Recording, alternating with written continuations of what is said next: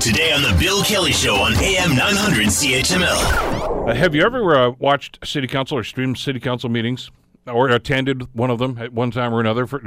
Obviously, there might be an issue that was of concern to you or your neighborhood or something. One of the common complaints we often hear, of course, is how long-winded city councilors are and how long the meetings are because of the long-winded city councilors.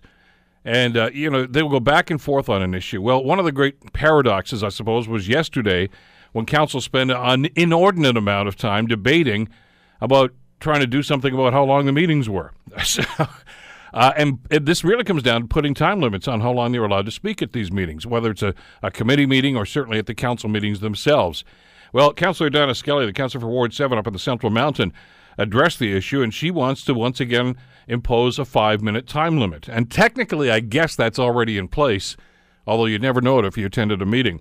Donna joins us on the Bill Kelly Show to bring us up to speed on what's happening here. Hi, Donna. How are you doing today? I'm great. Good morning. Why can't everybody be as brief as you just were there? At council, you've been here. You know it's impossible.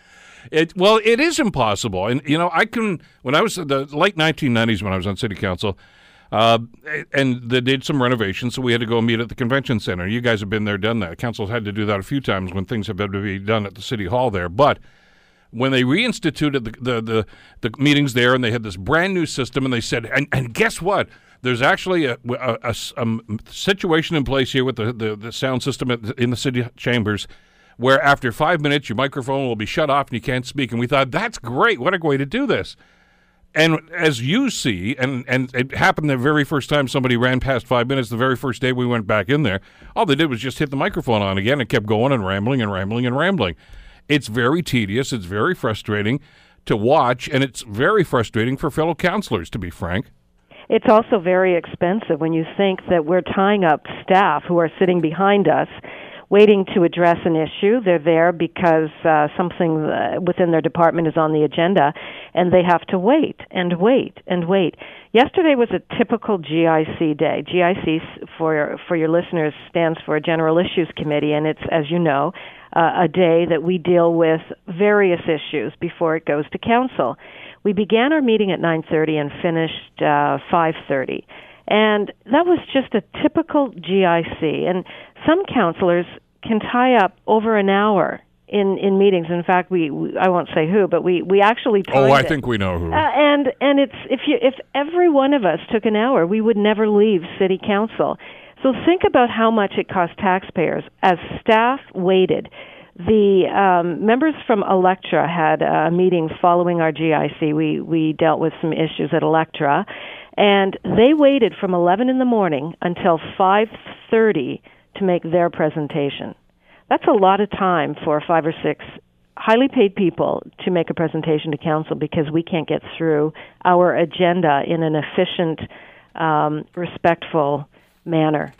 Well, it's not just the staff time, and that's not insignificant. You're absolutely right, Donna. But, I mean, when I sat on planning committee, and we all councilors have attended those meetings from time to time, because that was some pretty contentious stuff, because it affects neighborhoods. And so Mr. and Mrs. Smith or whomever would go to that meeting because they wanted to either be a delegation or at least hear what's going on. Well, you have to pay to park at City Hall. And the meeting would start at 9:30, and you basically sat there for 6 hours and listened to councilors flap their gums about everything. And I'd see these people having to leave the meeting and run out, and I got to go put more money in the meter. It costs them a ton of money to just sit there and listen before their issue even comes up. And a lot of time. People are taking time off work to have their issue addressed, to make their point and to address council. And they are restricted to 5 minutes. And yet, and this motion, which barely passed at this level in a vote of 8-7, was simply to restrict a councillor from exceeding 5 minutes when asking one question. So it doesn't mean that the dialogue can't exceed 5 minutes. It didn't take into consideration the response. It allowed a person to continue you can go on for 16 hours if you want, back and forth, as long as there is an ongoing dialogue with a delegate or with staff or a fellow councillor. But even just restricting one question or comment to 5 minutes, there was pushback. 5 minutes, as you know, being in broadcasting, is a lot of time. And if you can't explain what you want to say, if you can't make a a point or ask a question within 5 minutes, then you really have to step back and think, what is wrong? Why can't I articulate this message better? Because 5 minutes is a tremendous amount of time. Want to hear more? Download the podcast on iTunes or Google Play and listen to The Bill Kelly Show weekdays from 9 to noon on AM 900 CHML.